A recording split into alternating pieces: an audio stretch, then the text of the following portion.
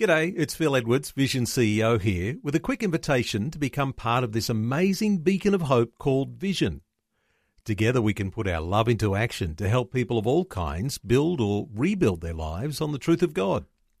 Please consider the part you can play during our upcoming Visionathon appeal, remembering that it's your support that makes Vision possible, including this podcast.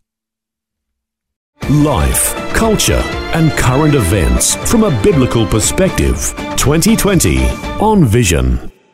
Hey, it's Tuesday once again, and on a Tuesday, you'll know that we love to check on breaking news headlines as they come from Israel and the Middle East, because we're keeping an eye on what's happening in that part of the world that we would still identify as having the people of God, God's chosen people, returned to the land of Israel. Ron Ross scours the headlines on a Monday night so that on a Tuesday morning we can have all the latest. And Ron's back with us. Hi, Ron. Welcome back to 2020. Thank you, Neil. Ron, let's start with the Israeli Prime Minister Benjamin Netanyahu, who's vowing that all settlements will be annexed on July 1st, but other lands may wait. What's the story here? Yeah, Netanyahu told settler leaders on Sunday that he still intends to annex all West Bank settlements on July 1.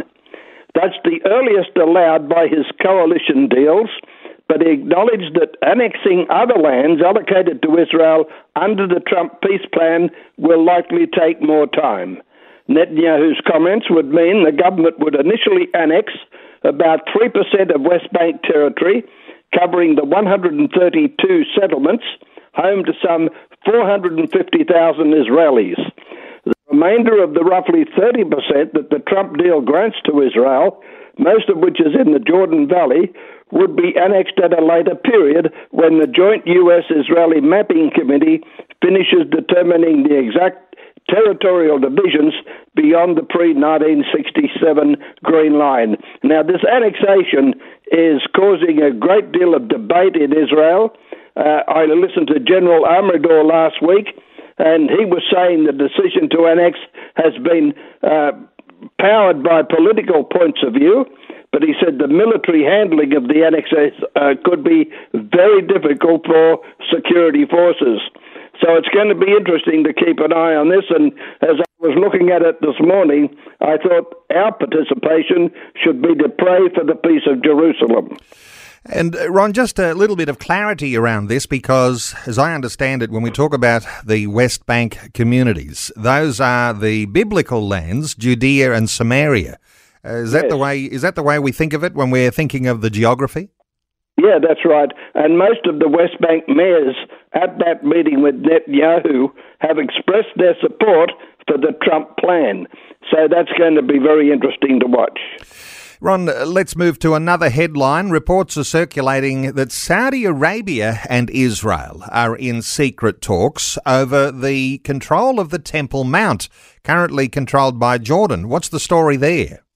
Yeah, Saudi Arabia and Israel are holding secret negotiations to allow Saudi representatives to join the Waqf Islamic Council that controls the Temple Mount in Jerusalem. Currently, the Waqf is controlled from Jordan.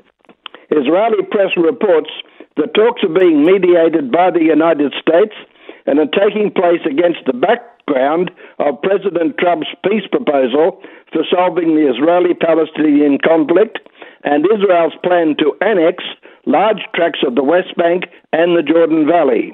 These are sensitive and secret discussions conducted with ambiguity and low intensity, with a small team of diplomats and senior security officials from Israel, the U.S., and Saudi Arabia. Jordan informed Washington and Jerusalem that Saudi representatives would be allowed to join the Waqf under specific conditions. So this is going to be one to watch. Let's turn our attention to the Dead Sea Scrolls.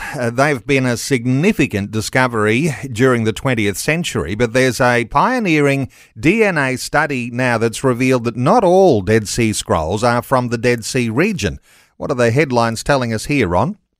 A 7-year interdisciplinary study of ancient animal DNA taken from 2,000-year-old Dead Sea Scroll fragments has provided researchers with new and surprising insight into the Jews and their theology on the cusp of the fall of the Second Temple. The breakthrough study reveals that the various scrolls from which the fragments come were written in different locations along the Dead Sea, and in some cases even far away from it. This new theory is based on new evidence that part of the Dead Sea Scrolls corpus was written on calf skin, which would not have been available in the Judean desert. Previously, researchers had presumed the parchment was made from goats which thrive in that area. The pioneering new DNA methodology may also now enable researchers to group together some of the thousands of disparate scroll fragments that experts have for decades been unable to match. This is one well worth watching in the future. And another quick comment here, Ron. Because that some of the scrolls may not be from the Dead Sea region, does that compromise the integrity of what researchers have been looking at in the contents of the scrolls? What are your personal thoughts around that? Well, we note that in the discoveries, 2 fragments from the book of Jeremiah reflect differing versions of the book, which themselves also stray from the biblical text as we know it today. The ancient DNA proves that 2 copies of Jeremiah, textually different from each other, were brought from outside the Judean desert. And this is going to be a thorough investigation and one which we will find intriguing. Well, it's all a part of the research process. Ron, under the Trump peace plan, Joshua's altar site may be outside Israel's border, according to a leader of the settlers. What's the story here? Yeah, concerns have been raised by settler leader Yossi Dagan that the archaeological site where the biblical figure of Joshua is supposed to have erected an altar could end up being outside Israel's border under the peace plan. Efforts are currently underway to map out the precise areas in the West Bank which the current US administration is allowing Israel to annex. But Dagan, who opposes the aspects of the Trump plan granting the Palestinians a sovereign state, said that sources have told him that Joshua's altar may be on the Palestinian side of the border. The site is located at the foot of Mount Ebal, close to the Palestinian city of Nablus, and is deep inside the West Bank. The altar of Joshua bin Nun is one of the most important archaeological findings in the state of Israel, Dagan said. The basis of our rightful claim to the land is places like Mount Ebal, Mount Gerizim, Shiloh, and the Cave of the Patriarchs. The altar of Joshua is one of the only testimonies to the entry of the Jewish people into the land, and the state of Israel cannot abandon it and certainly not give it over to the hands of our enemies, he said.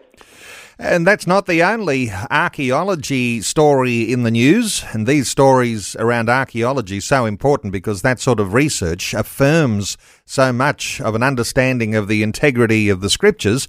Archaeologists may have also here identified the Jezreel winery that's featured in the Bible. How does this one look? In the books of Kings 1 and 2, the winery of Jezreel is the setting of some of the most gruesome episodes of greed, violence, sin, and divine retribution. Researchers have identified elements that confirm the excavation carried out in northern Israel is compatible with the biblical narrative, according to a paper published in the latest issue of the Journal of Eastern Mediterranean Archaeology and Heritage Studies. The winery was first discovered in 2013 and exposed in several seasons of excavations in following years. It presents several installations carved into the bedrock. Naboth the Jezreelite owned a vineyard in Jezreel, adjoining the place of King Ahab of Samaria.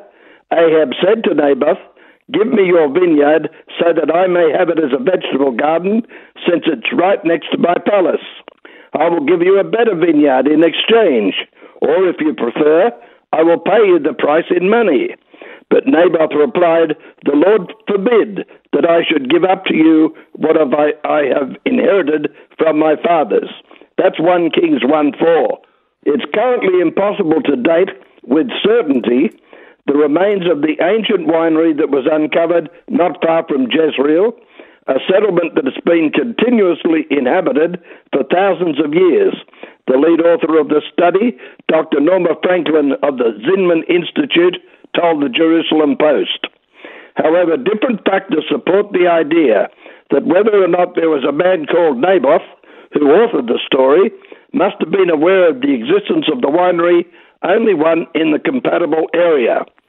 Another element that was very exciting for us was that several years ago, a nearby kibbutz sampled the soil in the area to find out if it would be possible for them to start growing grapes, Franklin said.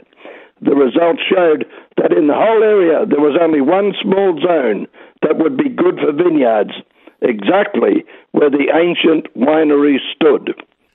Well, isn't it exciting to be able to hear of archaeological discoveries that connect you to some of the most magnificent and exciting stories of the scriptures? So when you talk about the prophet Elijah and the downfall of King Ahab and his evil wife Jezebel, and of course falling, dying at the hands of Jehu, that would have happened on that very site, which was neighbouring the palace of King Ahab and Jezebel.